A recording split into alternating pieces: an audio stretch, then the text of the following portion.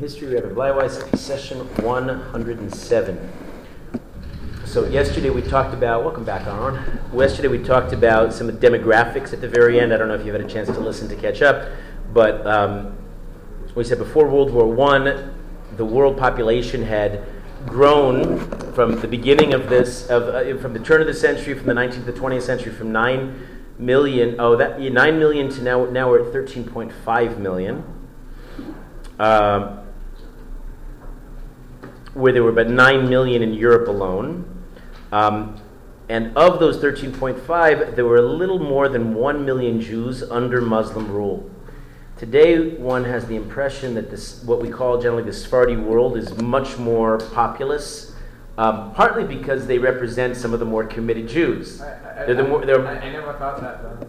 You never thought the Sephardi were so populous? Is it true, though? Well, maybe because I live in Israel and one hears about them a lot more, and they have a big impact in society. One hears about them, they have a demographic that's politically significant, and so on. But that's more of a contemporary phenomenon through most of history. The Muslim world, the Jews living under Muslim rule, it was not the case. And we laid out the basic of the largest concentration was in North Africa, and all the way down. Now, modern demographics, is it about the 50-50, or do we know? What's more? Ashkenazi still is larger. I thought so. It's still larger, but it used to be like there was no comparison with 9 million Ashkenazi Jews in Europe. The collective Sephardi population was again a little over 1 million out of 13.5. They also, one of the differences is how do you say this precisely? The Ashkenazim suffered bitterly, miserably. Every single diaspora they were in, some more, some less, but effectively it was almost never a generation without some horrific series of events transpiring, and the Sephardi world suffered not as much, but they suffered too, is the best way of saying it. To say that they did better than the Ashkenazim somehow implies that they had a good life, which was hard to say. They were still Dima, with the Christians under Muslim rule. They were second-class citizens. They paid the jizya tax. They had restrictions. There were their own attacks. There were pogroms, but because if you compare it with the Ashkenazi world, they're smaller in dimension. But that doesn't make them any less terrible. So in 1941, when the Nazis were winding down to their own final solution, which gets all the attention because of its novelty and because of the numbers and the dimension of the crime. So we generally don't hear, but in 1941 in Baghdad there was an attack in which 150 Jews were murdered, not related to the Nazis, just another garden variety attack. Generally, this is another statement I'm going to make that's a generalization. We saw in the time of the Rishonim, we have, of the big names of Rishonim, a longer list, it seems, of Sephardim than Ashkenazim. And that would change, and the center of gravity would shift eastward to Poland and Russia, and we have a plurality of big names, as I think has been represented when we've gone through and we've talked about some of the big names here, that the center of Torah was much more so in Europe, which is not to say they didn't have big names, but they were fewer and far between. There were several Muslim populations that we've met, just as a sampling, that they were totally isolated from Torah Center, that they had their emunah was undaunted, but their knowledge base. Remember the story of the Bukharan Jews, of the Jews in Crimea that the State Chemed revived, and that would be more typical. Their descendants would be very, very receptive to Kiruv today, and we see, and that to me that reflects the fact that the Yiras Shamayim is extremely strong. And the part that I really want to focus on now is the fact that until the breakup of the Ottoman Empire with World War I, that's why I'm talking about it right now, right in the eve of World War I, the Jewish communities in Muslim-ruled lands were mostly isolated, mostly removed from the Enlightenment, which has now devastated much of the mainstream, larger Ashkenazi world. But these pockets of Jews were living more or less safely out of reach of what they call the emancipation, and that would change after World War I, especially with two of the global powers. I'm referring to England and to France, who would be very, very active after the war in their victory to continue their colonial activities, and they'll go and take over many of the lands where Jews have been living, uninfluenced by their, these ideas, and they would suddenly be influenced. The leading Rav was the Chacham Bashi. We've seen that. We've heard the term before. We've seen several people who filled this role. It was not always the leading Rav. We saw the Ben Ish Chai was actually not a Chacham Bashi, even though he was recognized as the Gadol Hador in the Middle East. He was generally a revered figure. There was Kavod Torah. I'm speaking in generalizations. Generally, stereotypically,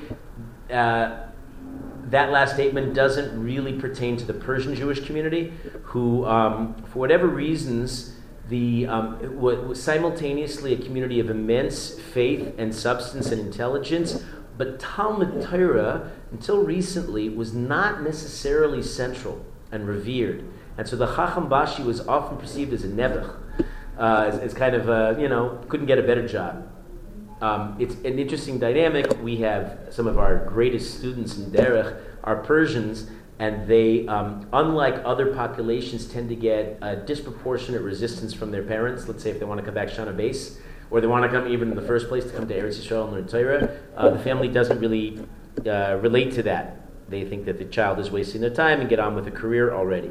But that's the exception. That was Persia. Most other Edot HaMizrach, Eastern communities, have a reverence for Hashem, for Torah, for the whole package. Even if their knowledge was limited, even if their frumkeit was weak, the pnimius, the insides, were very strong usually. Problem was, once they were exposed to modernity, they didn't have a mechanism of resistance. After years of resisting the Enlightenment, the Ashkenazi Torah world developed a thick skin, developed a series of defense mechanisms to be able to stave off the influences. Part of what you see today in the isolationism of the Haredi camp is the recognition that the more you integrate with modernity, the less likely your children will come out from. So the Sephardi world, having not been exposed to these dangers, were suddenly and sometimes dramatically overnight. We're going to hear, for example, about by the time of the War of Independence, Milchemes Tashach, suddenly large populations of Sephardi Jews coming from various lands will descend in Israel, and they will be exposed to the modern Israeli state, which is extremely assimilated, extremely enlightened,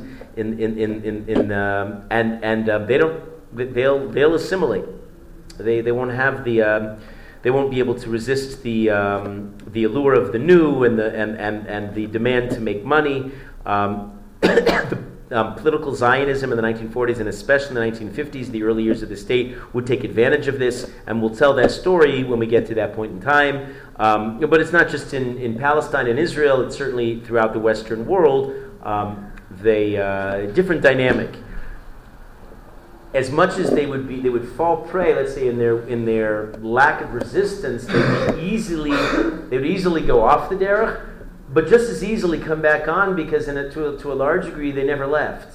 Inside, they remain very, very strong, and so and thereby very receptive to the message of Kiruv and the like. And I think this morning we were talking about this in Shir, that you go in Israel today, and you know that the taxi driver who seems totally secular but says Tehillim, or the woman who dresses inconsistently with halachic standards, utterly immodest, but wouldn't hear of the idea of missing a month at the mikveh. If she's a nida, that's something that she received from her mother, and the internal mitzvahs are very much still there. Kashrus is there. And many of the other internal mitzvahs, but externally many of them would assimilate. And we'll get to this also with the rise. I know I came up early because we're talking about Shas, the revolution of Shas in the 1980s, which came up at lunch yesterday too. what's called in world history World War I, or at the time it was not called World War I because we didn't have the concept of World War II, it was the Great War, would often, let's say in our discussions, Jewish myopic memory, we don't tend to see very far. We should have historical consciousness, but we often lack it. Often World War I is eclipsed by World War II. World War II certainly has the seems to overshadow and in terms of just basic novelty and dimension. In World War II, certainly in dimensions, certainly in means, in terms of new kinds of warfare, new kinds of and the dimension of the attack, the war against the Jews was unprecedented. But World War I think the best way of understanding it was in fact the beginning of the end of European Jewry. Europe had been the home to Jews for almost a millennium as the central base of the Jewish world, and it's the beginning of the end, and I think it's a more accurate reading of history.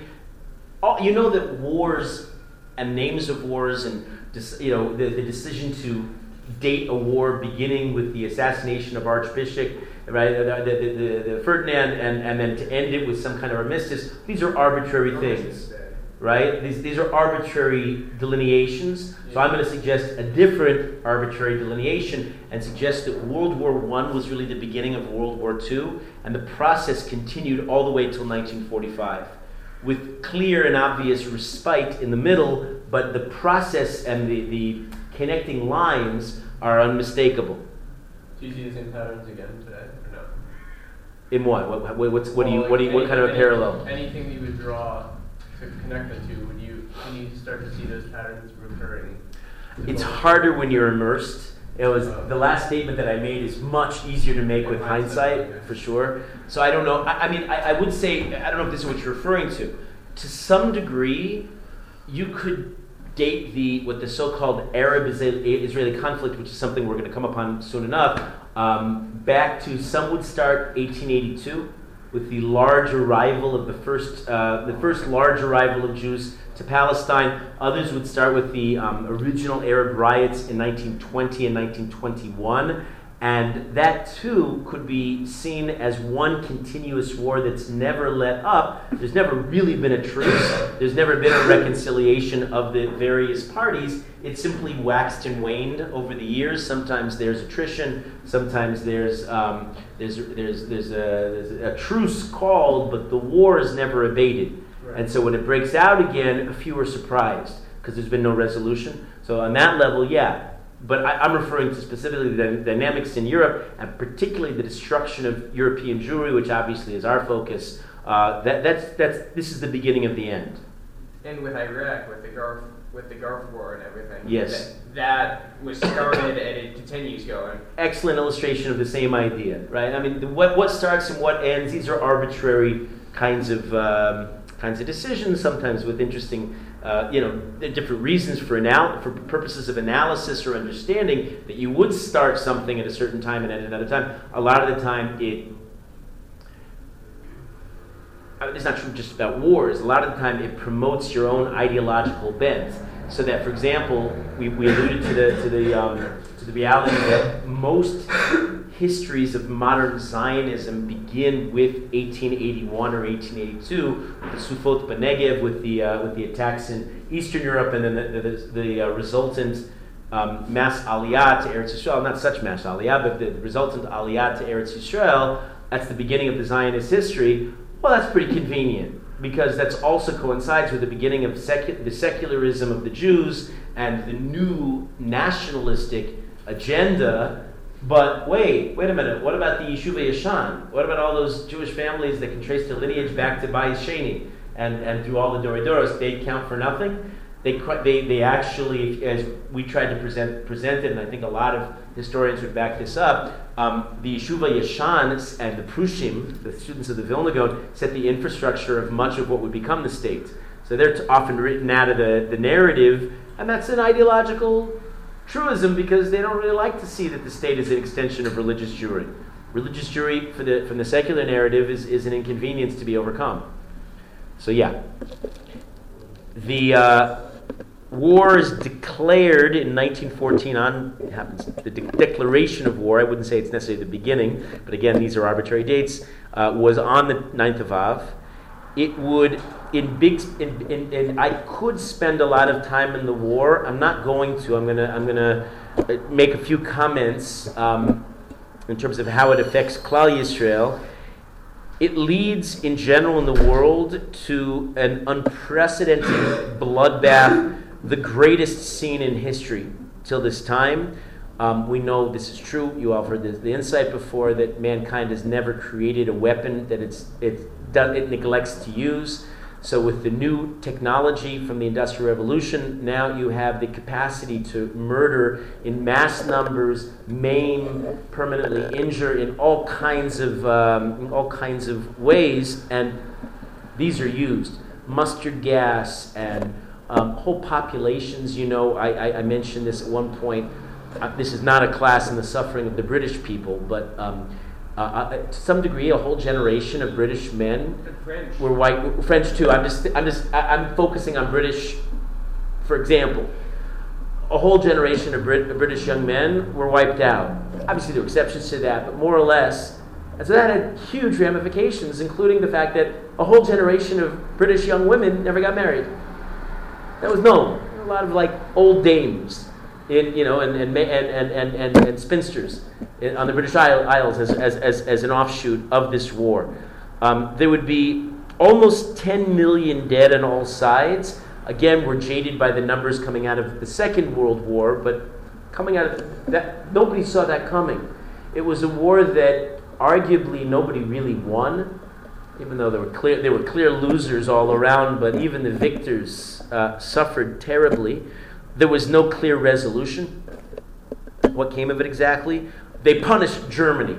And by many accounts, especially some of the, let's say, the recent analyses often point back to a big villain, Kaiser Wilhelm, who we met in this class when he came to Eretz Yisrael in 1898, and Rav Yosef Chaim Sonnenfeld refused to go out and greet him. He said, I'm not going to go greet the king of Amalek, certainly not say the bracha. So if you had to point to one man, and you want to learn about him, go look up the basics in, let's say, a Wikipedia entry, and you can see he represents Amalek. He is a fulfillment, to a large degree, of the Gemara in Megillah, on Vav Amud Aleph and Beis, about finally Germany, Germania shel Edom breaking out. But to only understand it in light of Germany and to only see his role in it is to miss the whole big picture. Many of the other nations were certainly drawn in. Nobody was blameless, as we've said many times. Nobody comes out smelling clean in a cesspool.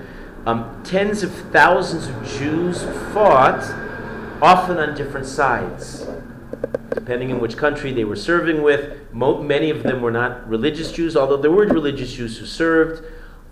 They usually, as remains typical in our history, they could do no right. They were perceived as traitors, whether they fought, whether they didn't fight. This was especially true in Russia. Almost every defeat at the hands of the other powers, would result in immediate pogrom against whatever local Jewish community was conveniently there and available to be attacked. That was the way it worked. That's what scapegoating classically meant. Most yeshivas throughout Europe were forced to disband. Most rabbanim lost their support. Traditional life weakened considerably. This is in Europe. There were, at the time, about 100,000 Jews in Palestine that still, and only for a little while longer, is still under the Ottoman regime. Ilan, maybe let it keep it. Under the Ottoman regime. The Jews in Ottoman Palestine suffered at the hands of the Turks. At the Turks, there were, relative to 100,000 Jews, about 50,000 Arabs in Palestine. Pay attention to these numbers. 500,000 Arabs, 5 times as many Arabs than there were Jews. It's tiny. It's tiny Jewish population, but relatively large given where we had been just a couple decades earlier. Okay, and 500,000 Arabs. About 2/3 of those Arabs had also just arrived in the last 30 years. So when they talk about the so-called first Aliyah, that was not just an infusion of Jewish life into Eretz Yisrael, it was also a massive demographic infusion. Arabs also mostly came. When the Palestinians, who are expert at propaganda, talk about their long-lost homeland, for the overwhelming numbers of them, it was not really their long-term homeland. Going back a couple hundred years, you'd find just a few, with the same, who can trace their lineage from today back a couple hundred years, that their family was actually here, because a lot of those who had authentically really stayed on the land have subsequently left. Arafat made a lot about Yasser Arafat, the founder of the Palestinian Liberation Organization, made a lot to do of the fact that he was born in Jerusalem and was a refugee. Only he was born in Cairo, and like that, and so their claims to the land are not quite as deeply rooted as they'd like to believe, or as their propaganda successfully convinces the world. A new city that had just come onto the map in 1909. It was a byproduct of the secular socialist Aliyah. Here, however, it was meant to be a socialist city with all kinds of forward-thinking, progressive Marxian ideas of how a new world city would look, much like a kibbutz was a collective farm life. So a city was going to have those ideals in the city, in real terms, in metropolitan terms. Of course, the city was. In 1909? Yes. Yes, Tel Aviv, right? Tel Aviv, named for Alt Neuland. We mentioned Herzl's classic fiction, and Tel Aviv, as a Jewish yishuv, was evacuated during World War I. Jews starved to death. The first Jewish spy ring was founded in World War I, based in Zichron Yaakov, another story that I'll get to. Nili, based on a pasuk, Netzach Yisrael Lo Yishaker. We read it recently in a Haftarah. But it's a hard time for the Jews in Palestine. I'll tell you a little bit about Nili. They decided, they were very charismatic figures, iconic and mythologized in modern Israeli stories. Has anybody been to the Aronson Museum in Zichron Yaakov? I'm surprised you haven't. It's one of those like classic touristy places. It's really the stuff of mythos. There's suicides and there's love stories in the modern secular point of view. There's all kinds. It's a whole soap opera and tragedies and very dynamic figures. Aaron Aronson, by the way, they were botanists of the highest order. He discovered something called Emachita, mother of wheat. That revolutionized the whole wheat industry. He met with Woodrow Wilson, the president of the United States. He was a big figure who mysteriously disappeared during World War I. Two of the spies, again, very, very celebrated figures, Avshalom Feinberg and Yosef Lashansky. Avshalom Feinberg, by the way, was a first cousin of Yosef Feinberg. We met him very, very briefly. He was the one who happened to be in 1882, the same day Rav Shmuel Moliver had his meeting with Baron Rothschild. So Yosef Feinberg was there the same day to meet with the Baron to get to enlist his support. He was representing one of the first Moshavot, Rishon LeZion, and would later be kicked off ingloriously from Rishon LeZion.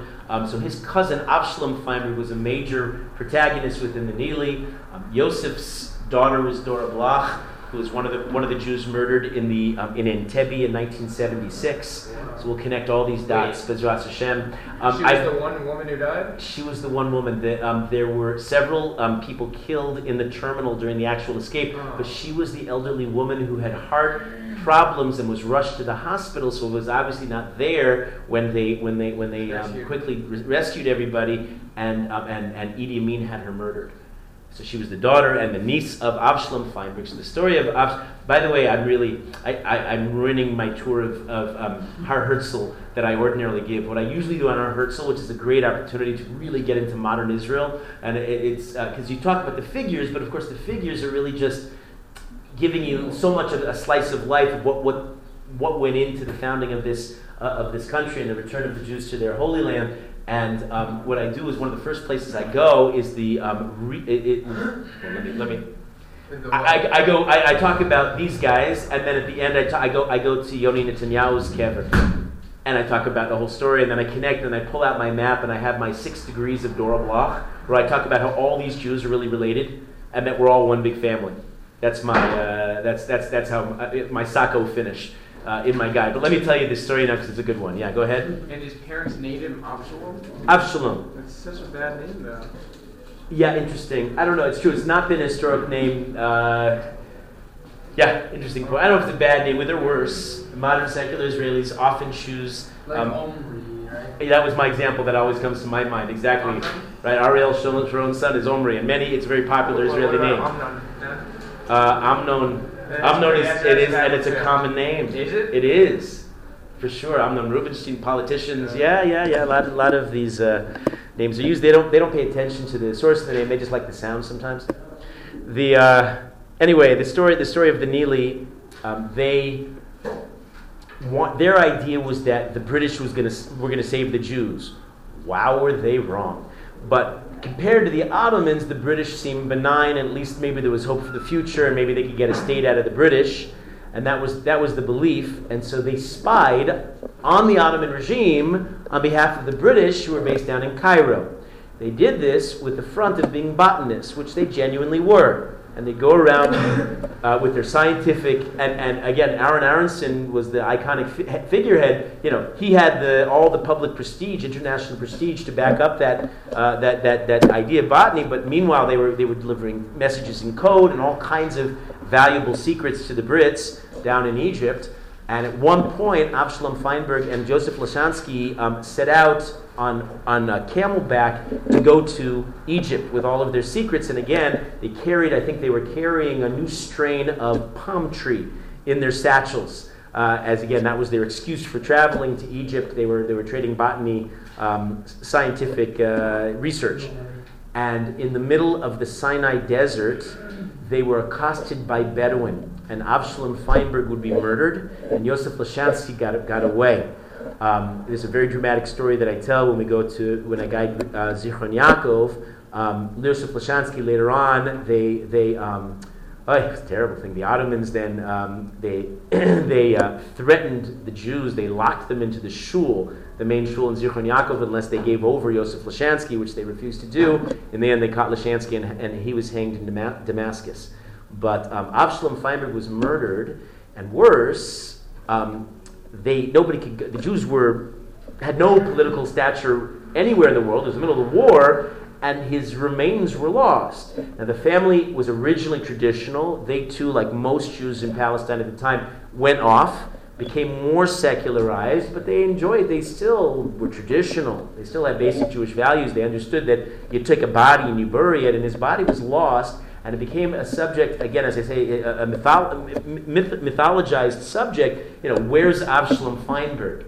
So fast forward, 1967, of the vast tracts of land that HaKadosh Baruch Hu miraculously, suddenly and unexpectedly bestowed to Klal Yisrael in post-67, was the whole Sinai Desert. And you can be certain that Jews went back over half a century later to go search for the remains of Avshalom Feinberg. And you're literally looking for a needle in a haystack. Where are you going to find a half-century-old decomposed body? And they looked and they searched and they approached. They talked to Bedouin in the area, and they asked the Bedouin if they could tell anything. The Bedouins eventually led them to an old legend of theirs, the legend of the miraculous palm tree that grew. Who knew that there were any water sources in the middle of nowhere in the desert?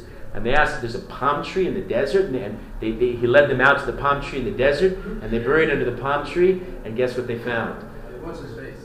Because the palm seeds that they were carrying as botanists, as their undercover story, had actually taken root. And somehow there was water in the desert, and the palm tree gave away the location of Avshalom Feinberg. His body was interred and reinterred, and it was buried again in Har Herzl. So I stand by his body in Har Herzl, and we tell the story there, and I try to make all the connections that, when it comes to Klal Yisrael, we really are a very small family.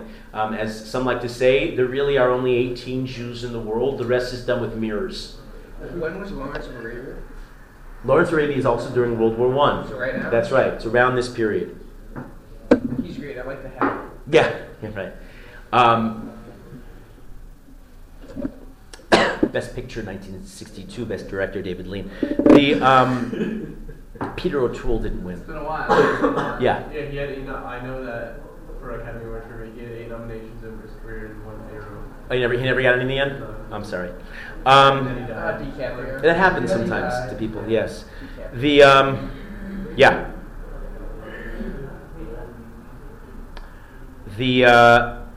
By 1917, the Brits had defeated the Turks. There was a celebrated defeat up in Megiddo, where the Christians have a misconceived idea that Megiddo is the basis of Armageddon, which they misread the pasuk as referring to Melchemet Gog uMagog, which sounds like Megiddo, and they get Armageddon out of all of that. Anyway, the big battle up in Megiddo in the Jezreel Valley, where General Allenby defeats the Turks. In Yerushalayim, has anybody seen in Yerushalayim? You guys have been all over. I'm just curious. Have you seen? There is a place where symbolically the Turks holding Yerushalayim surrendered to Allenby. Do you know where it was? Yeah, it's a corner, like up by Toppenoff. Excellent. It's not a corner. It's a traffic circle. It's that circle right above where the buses come out. Exactly. And there's a monument there. That's right.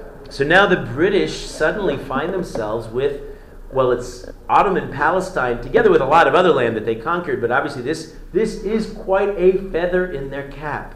That you remember now, for almost a century, the various Christian colonial powers have been going at it and vying for this part of the world as part of their general colonial mission. Yeshua's coming back, and if he comes back and we're the ones holding the keys to the Holy Land, doesn't that indicate that we're the chosen people in their own minds? And so they're very excited, but they're also overextended. This is the beginning of the implosion of the British Empire. They have all kinds of problems, financial problems. The war does not do them any favors, and they're not able to do much. So it's now called, we begin the tragic period called British Mandate Palestine, in which the British are technically in control, but how do you control a land where you don't really live? The only way to have a land is when you've got people living in the land. Well, you do have people living in Palestine, but they're not your own, and they don't like you much, and they don't like one another either. So you got 100,000 Jews, you got 500,000 Arabs, and a lot of problems and not much resolution. And one of the first major, from our perspective, events to take place when the British take control of Palestine is Lord Balfour authors a declaration as one of the figureheads of the new British mandate. He offers his what's called Balfour Declaration, in which, for the first time in history, since the destruction of the Second Temple, the sovereign power in Eretz Yisrael proclaimed, and I'll quote the most interesting line in the letter, in the Balfour Declaration from 1917, where it says that the declaration views with favor the establishment in Palestine of a national home for the Jewish people. It is an utterly ambiguous statement. It could mean a home. Would you like 2 stories or 1 story in your home? A garage? Would you like a backyard for the Jewish people in your home in Palestine? Meaning nobody ever talks. It doesn't say in the Balfour Declaration a homeland or any kind of sovereignty or anything. It doesn't spell out what the terms were. But you know what? Jews are not picky. We'll take what we can get. At least that was the feeling, that was the reaction of the average Jew in the street. The fact that anybody, no less the new sovereign power in Palestine, would somehow acknowledge the Jews belonged here, that was unprecedented, and it was celebrated. It was regarded in general as a commitment by England to a Jewish state in Palestine. Flashback. Around the time, we talked about this around the time of the Bar Kokhba revolt, 1800 years earlier, in which arguably that was the last time the Jews thought that they had a chance to come back to Eretz Yisrael and build a third commonwealth. And it was then that we talked about the famous Gemara at the end of Kesubos, the 13th parak, that talks about the 3 oaths. Who remembers, history test, who remembers the 3 oaths?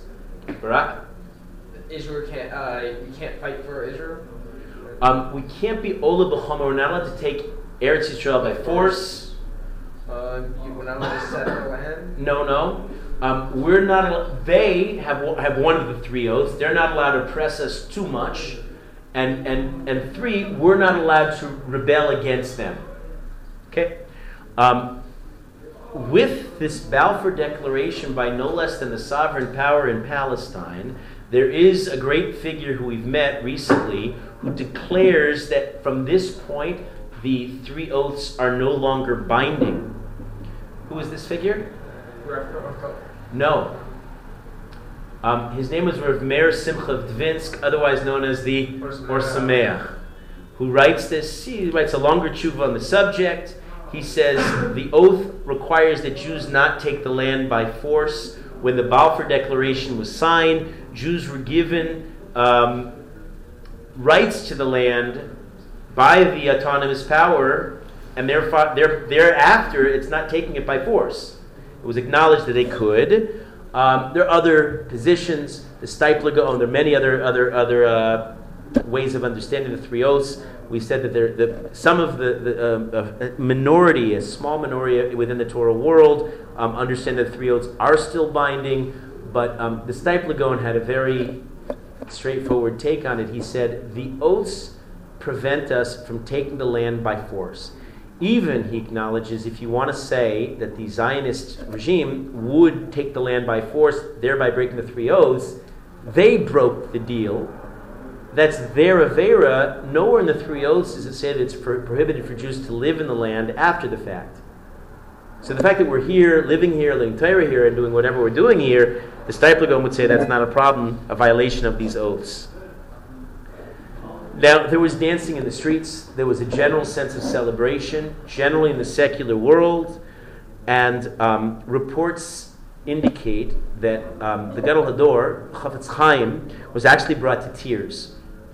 Why was he brought to tears? And they weren't tears of happiness at listening to the Balfour Declaration. They were tears of sadness at the reaction of the Jews. He said, why are they celebrating? HaKadosh Baruch Hu promised us that we're going to come back to our Holy Land. It's part of our legacy. The pasuk says, "Ufaratz yama v'ked matzafona v'negba." We're coming back. There's going to be a third Beis Hamikdash. He found that the celebration reflected a lack of emunah. People no longer believe that, and it took some non-Jew making an ambiguous declaration to somehow make them believe that they could come back. Wait, but couldn't that just... Let me finish it, and you'll ask. Hear the whole thing. He says the only shtar, the only deed of a contract that we need is the Torah.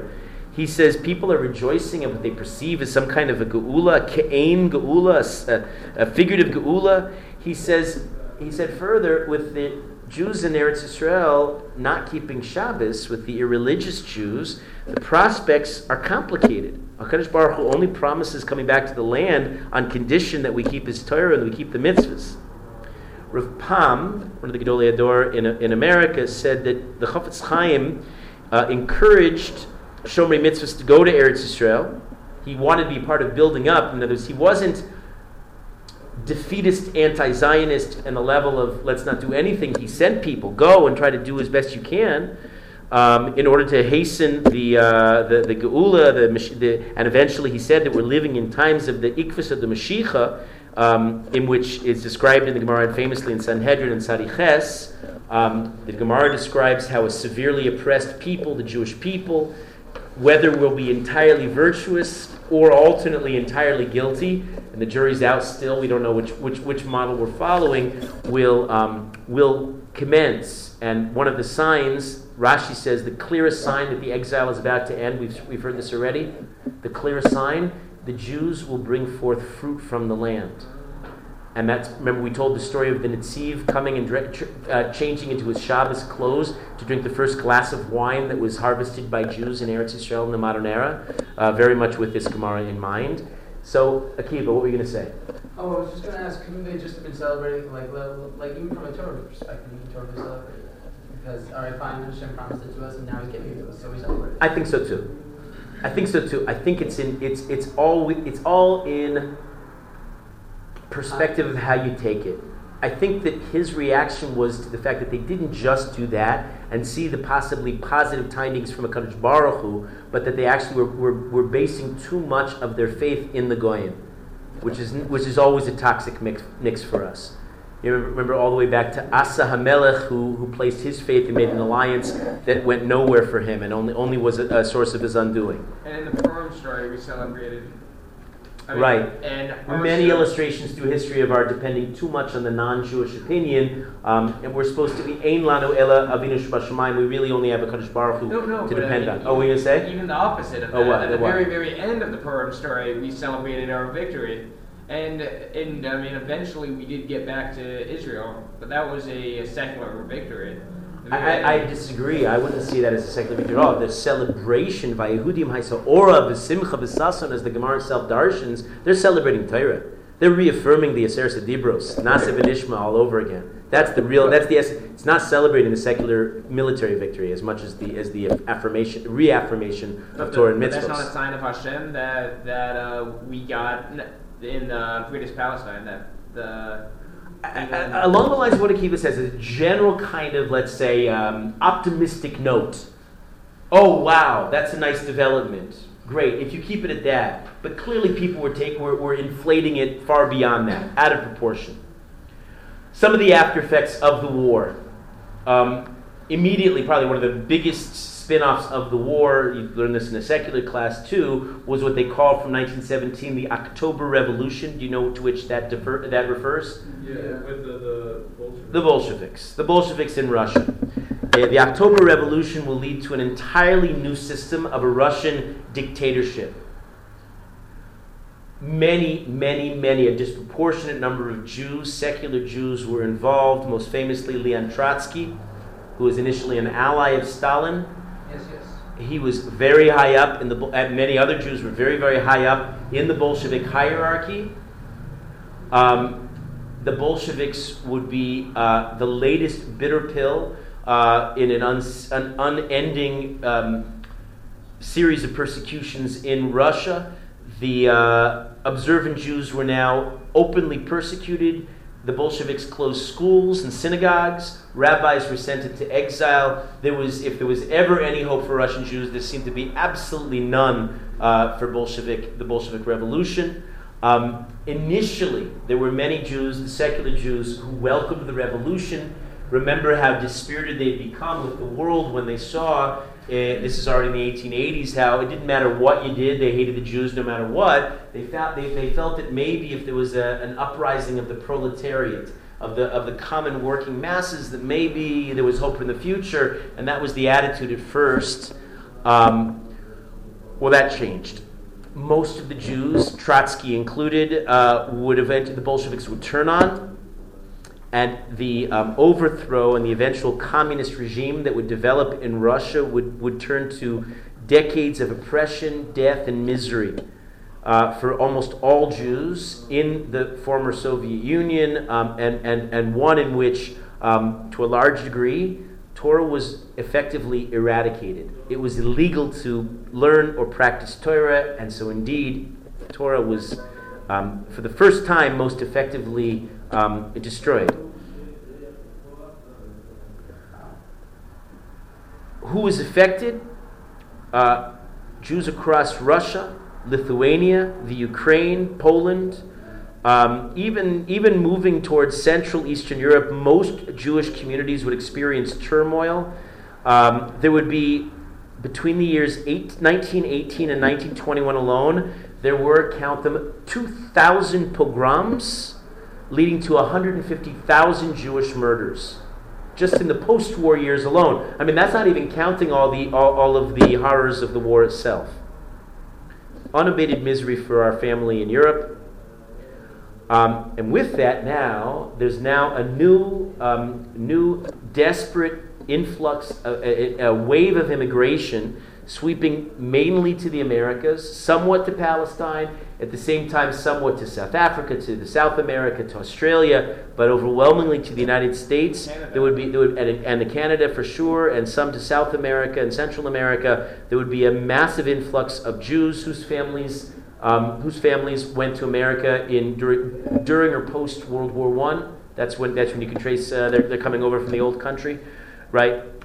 So that had one immediate offshoot. By the mid-1920s, without any competition, the United States became, and remains till today, the largest Jewish population in the world. In the mid-1920s, there were 4.5 million. The Jewish community, the 13.5 million pre-World War I quickly went down with all of the murders during the war. The American Jewish community, as well as the Jews in Western Europe, would become increasingly active in politics in their respective countries.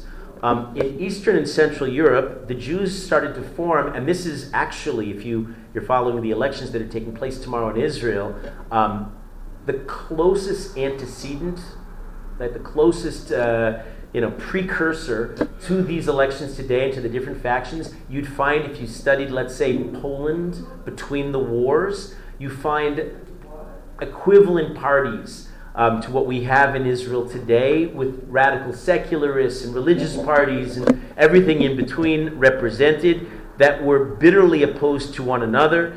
They formed their own parties to regulate communal life because they were given a certain limit of autonomy by the non-Jewish authorities. You Jews handle your own affairs. But at this point now, the Jewish world is so fractious, is so contentious internally. Who's going to handle the affairs? Well, it's going to make a big difference if it's religious Jews or if it's secular Jews or somebody in between. That would actually characterize a lot, the wars, the infighting, the constant elections would characterize a lot of the post-World War I life. The Agudas Yisrael, of course, is the relatively new, we met them yesterday, the religious party. They're at odds with the leftist Bund, the Socialist Party, the Mizrahi or the National Religious, and the others, the Zionist parties and others. I'm going to now talk about a couple of figures, a couple yet a few more very unusual figures that also represent the times. The first one, for a change, is a woman. Her name was Sarah Schneer.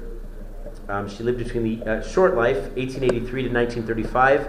She was not somebody you would have ever pegged as being somebody who would fit into a history class. She was unassuming, a tsanua, a modest, understated person with no personal ambitions of her own. She was Hasidish. She came from the Belzer home, and she founded Beis Yaakov. Not bad. She actually was not the first time. The great yeshiva in Telz had previously opened a seminary called Yavne for girls in Lithuania, with a similar idea in mind. What was the goal of the school? And what was the goal of Telz school? What's going on with women at this point in history? Until this time, women, our grandmothers, were generally illiterate. Meaning literally illiterate. They couldn't read or write. They didn't need to. They did other things around the house. They shechted the chickens. They had other menial tasks. But in the secular world, Well, okay, that's in the secular world. But I'm talking about, generally speaking, in religious terms, women didn't learn to read or write. If they read at a basic level. Remember, Tseina Urena was a Chumash, a commentary on Chumash that was specifically meant for women, and it was often read to them. They didn't themselves read it, which is not to say that they were ignorant or even unintelligent. Some of the great figures, if you read the Makor Baruch, you read about some incredibly intelligent women. It's just that it was not their niche in life to go to school. School was what boys did. The Enlightenment changed all this. Now there are new, what seem to be alternatives to religious life, even for women. And with that now, women sometimes are exploring those alternatives.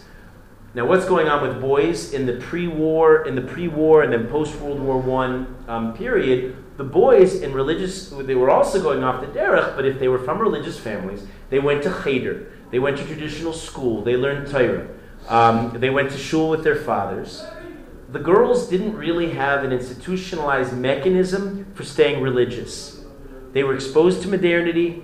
They often went to vaudeville, to theater, to the plays. When movies came out, the girls went to the movies. They were inundated with all of these modern messages. They had decreasing sources of inspiration for Yiras Shamayim beyond their homes, and some of the homes were strong, and some of them simply weren't. And that was the situation. Now we know, can a girl learn? The Gemara that everybody quotes, and I've quoted it several times this year, is the Gemara in Sota and Chaf Amud Aleph that Rabbi Eliezer teaches, Kol Melamed Bito Torah Lamda Tiflus.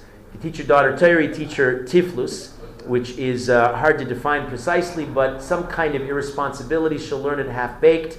She will not, she'll misinterpret it, and it'll become something corrupt. Now, Sarah Schneer was anything but a feminist. She was a modest Belzer Chassid who saw the girls going off and saw the desperate need to somehow teach Yiras Shamayim.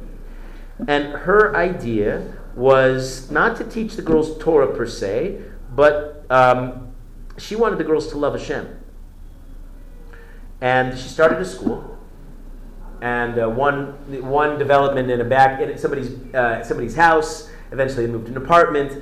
You can go in Krakow today to the first official site of the first Beis Yaakov. Anybody ever been there? In Krakow, in the south of Poland? You can see the first site of the Beis Yaakov. It's obviously... Yeah.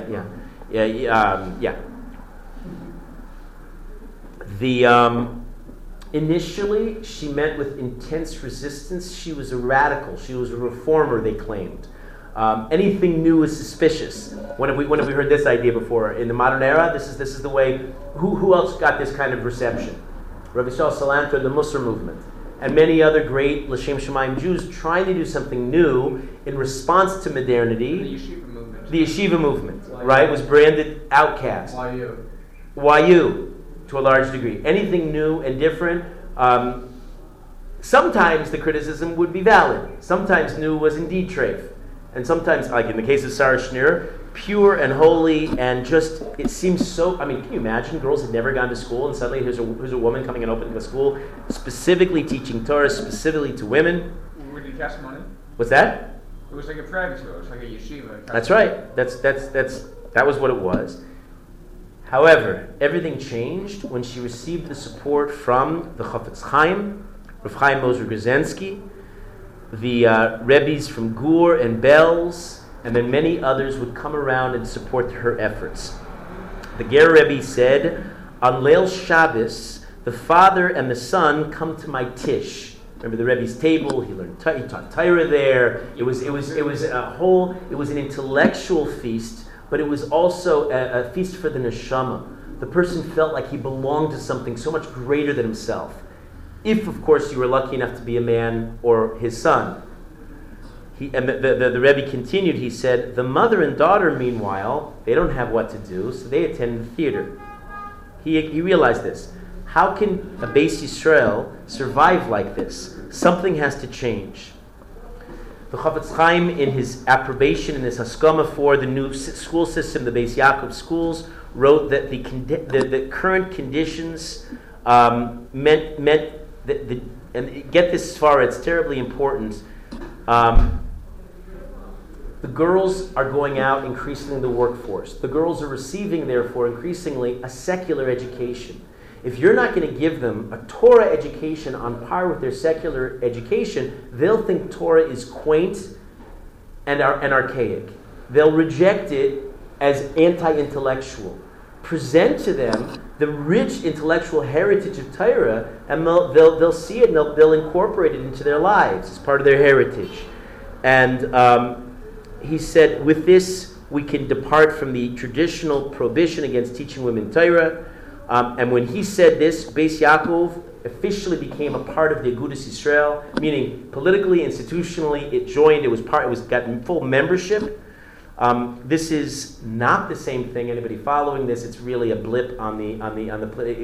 It's irrelevant. But there's a tiny group of women who now have their of Haredi women who are trying to elect their own party in tomorrow's elections, and notably, they lack the Chafetz Chaim's endorsement or anybody's endorsement for what they're doing. The only way you can do something radical, like Sarah Schneer did, was if you have the backing of the likes of the Chafetz Chaim and of Chaim Ozer and the Ger Rebbe. Ultimately, beginning in 1917, she opened over 200 schools for about 35,000 girls. She opened a teachers' seminary to training teachers themselves beginning in 1923. Today, it's the dominant school system for girls internationally in the Torah world. And it's striking because, of course, back then it was seen as this cutting-edge, modernist, new, radical, almost people called it reform. And today, Beis Yaakov is an icon of Frumkeit. Sarah Schneer has immense ilui for her neshama, elevation for her neshama. Every girl that goes to Beis Yaakov elevates her all the more. In the Sephardi world, contemporary posik Rav Yaakov Chaim Sofer writes a book called the Kaf HaChaim, which is called the Sephardi equivalent of the Mishnah Berurah. He was in Baghdad. He was a student of the Ben Ish Chai. In 1904, he came to Eretz Yisrael to visit Kivrei Tzadikim, as Jews did. That's what you did if you came to Eretz Yisrael. You visited Kivrei Tzadikim, the graves of the righteous. But he came to Yerushalayim and he couldn't leave. Yerushalayim had that effect on people sometimes. I know other people who that happened to. Well, you left and then you came back. I did, but the leaving was only so I can get my fellowship money and learn a little more Torah. And then the minute the fellowship expired, it turned to a pumpkin. So we were on the next plane. Literally, my obligation to study at Yeshiva University terminated on June 22nd. I passed my last final. I got my master's in psychology, and we made Aliyah on June 23rd. Anyway, so the Kaf HaChaim stayed in Yerushalayim. He studied at the Sephardi yeshiva, the traditional Beit El yeshiva, and another yeshiva called Shoshanim LeDavid. He was known to almost never leave. That's bad timing. Almost never leave the Beis Medrash.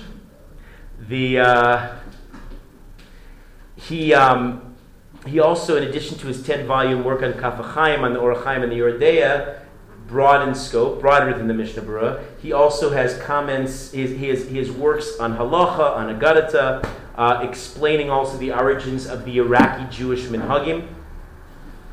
I have two more figures. The last one I'm going to save. I've already admitted that I'm sometimes irrational in featuring some figures more than I feature others. So the last one I'm going to talk about is one of my personal heroes. You'll hear why in a moment. The next one is one of the Gedolim of this time period too, is Rav Shimon Shkop, who lived from 1816 to 1939. He was the Rosh Yeshiva in Telz Yeshiva. He had learned in Mir and Volozhin, so you see there's a lot of integration. He was a student of the Netziv, Rav Chaim Brisker.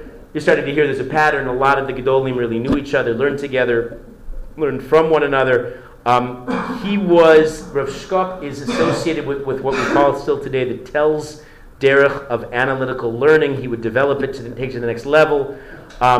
During World War I, he had a chance to leave Europe to survive, and local leaders begged him to get out to save himself and thereby all the Torah that he represented, and he could help the other Jews abroad, and he wouldn't leave. He said, I'm not going to abandon my community, and he stayed and suffered. He was a Rav in many different places with all the tumult and moving around.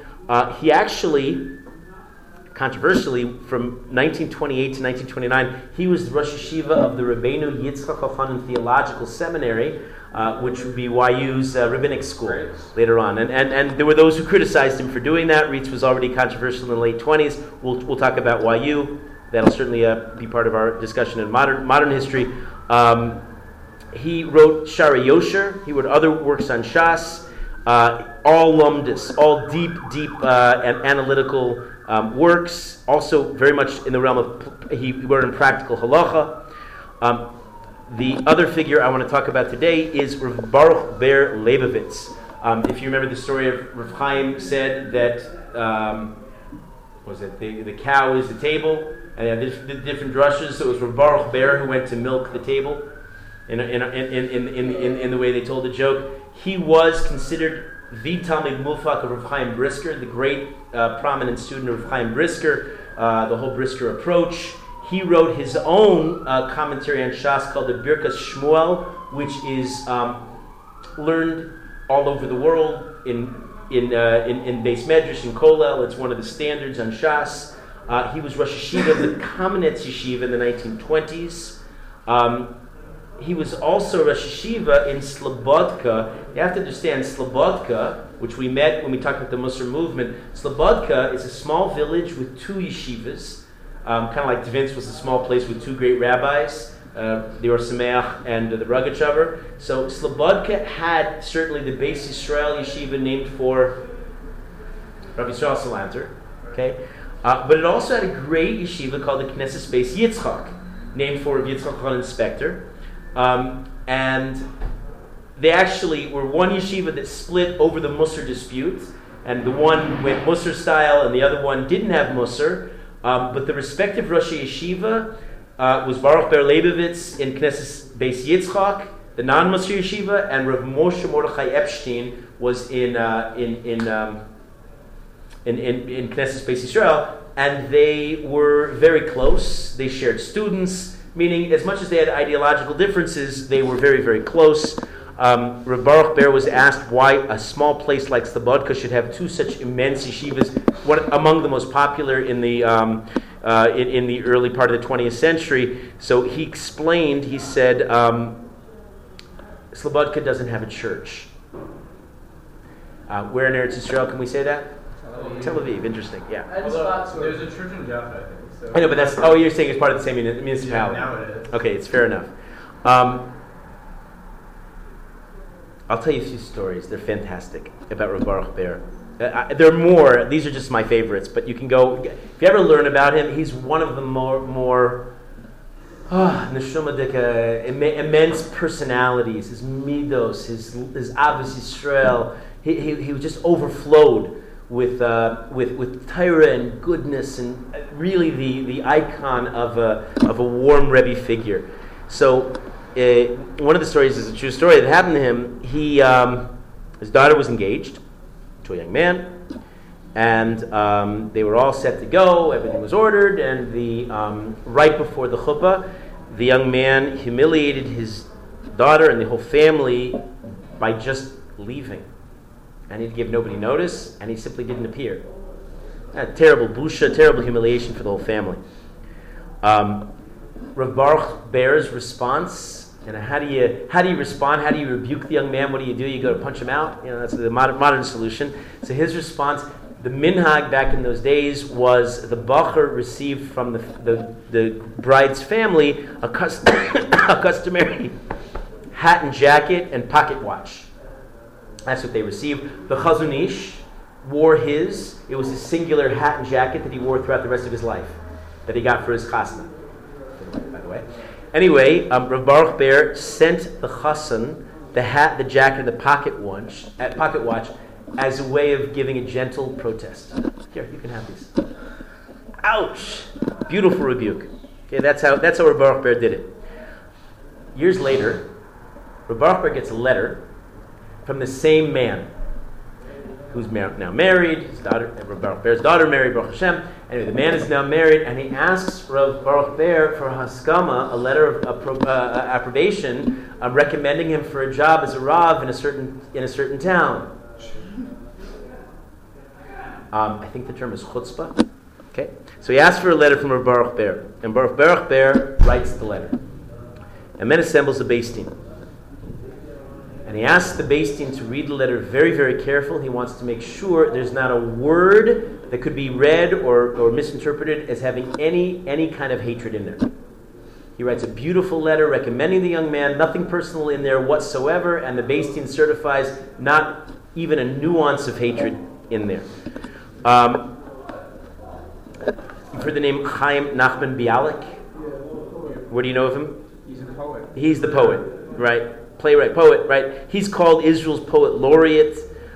He, like many of the secular Jews, the iconic Jews of the Zionist movement, started out religious. He actually learned with... I know Rav Kook said that he compared Amos Oz. Yeah. And, or somebody, no, Echad Am. Yeah. Echad Am and Echad and each started in religious backgrounds. But Echad Am was a writer, like a story writer, and he was in a Hasidic background. Yeah. So they think that if he was in a Litvish background where he could write prose, then he would have stayed in Torah. And Bialik was in a Litvish background, and he was a poet. So if he had been in a Hasidic background, what an interesting up. Rav Kook says that about Amos Oz. Amos Oz.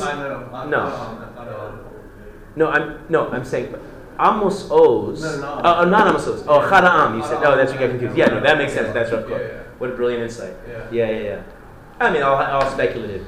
Anyway, Bialik learned with Baruch Ber when they were students way back in Volozhin, years before he went off the derech, before he assimilated, and years later, the legend goes, Bialik comes from Baruch Ber. Baruch Ber is this just warm, embracing figure that you just gotta love. Nobody resisted him, and Bialik comes and he finds his old friend. And he talks to him about all of the beautiful benefits of the Haskalah, the Enlightenment, and he tries to persuade him, you really should try it, Rav Baruch, you don't know what you're missing.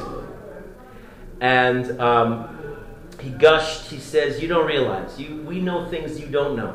We can tell you, he said this, Bialik said this, we can tell you when Abaye was born, we can tell you when Abaye died.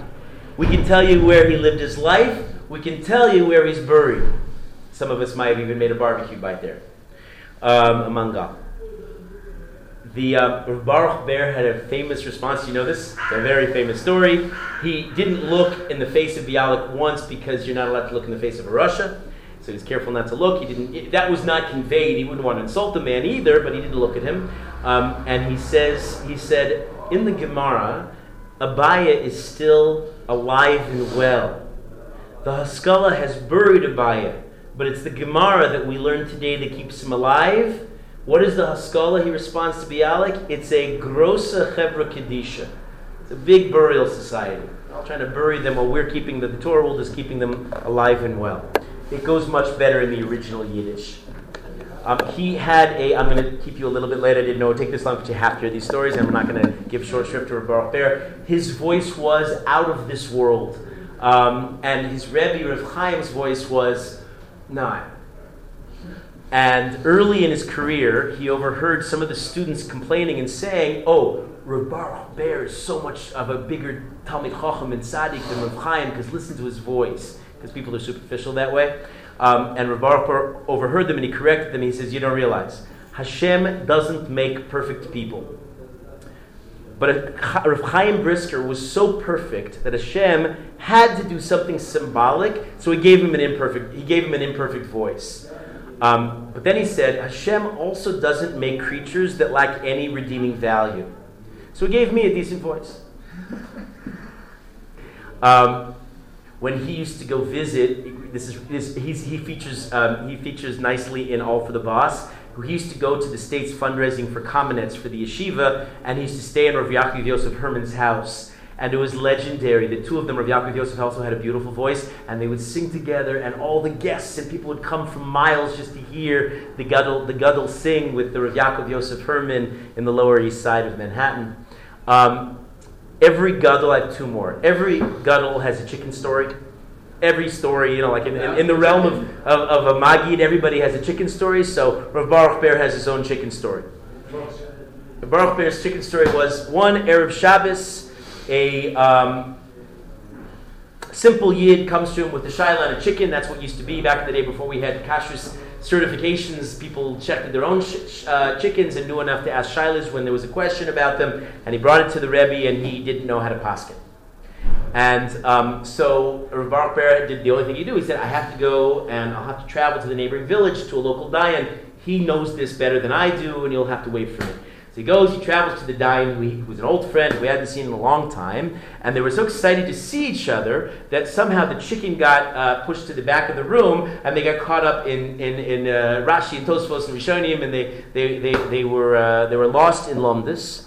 And finally they remembered the bird. Some time had passed, they remembered, there's a bird to be paskin here, and the dayan comes, looks at the bird and says, can't save this bird. No, it's treif. Yeah, it's a nevela. It doesn't work. So Baruch Ber groaned and took the bird in his hand, went home, and he said he saw the Jew had been waiting there, and he asked, "What's taking so long? It's almost coming on Shabbos. What are we going to do? I got to cook the chicken." Baruch Ber said, "Tell me, you have another chicken at home?" The man said, "This is Shabbos. I don't think so." And so Baruch Ber didn't tell him the psak. He went to the kitchen. He took his chicken that the Rebbetzin had put on the blech, off the blech, and he said, "I'm sorry, this is why it took so long. It took a very long time to cook." And he handed him the pot, and the man went home with his freshly cooked chicken all ready for Shabbos. And then the Rebbetzin got home. And she knew her husband. And she said as follows. Her conclusion to the story was, she'd heard of a Hashavas Aveda of lost objects before. She never knew a cooked chicken that had run away. Was her fantastic response to the whole story. At the end of his life, people asked Baruch Ber about his various accomplishments.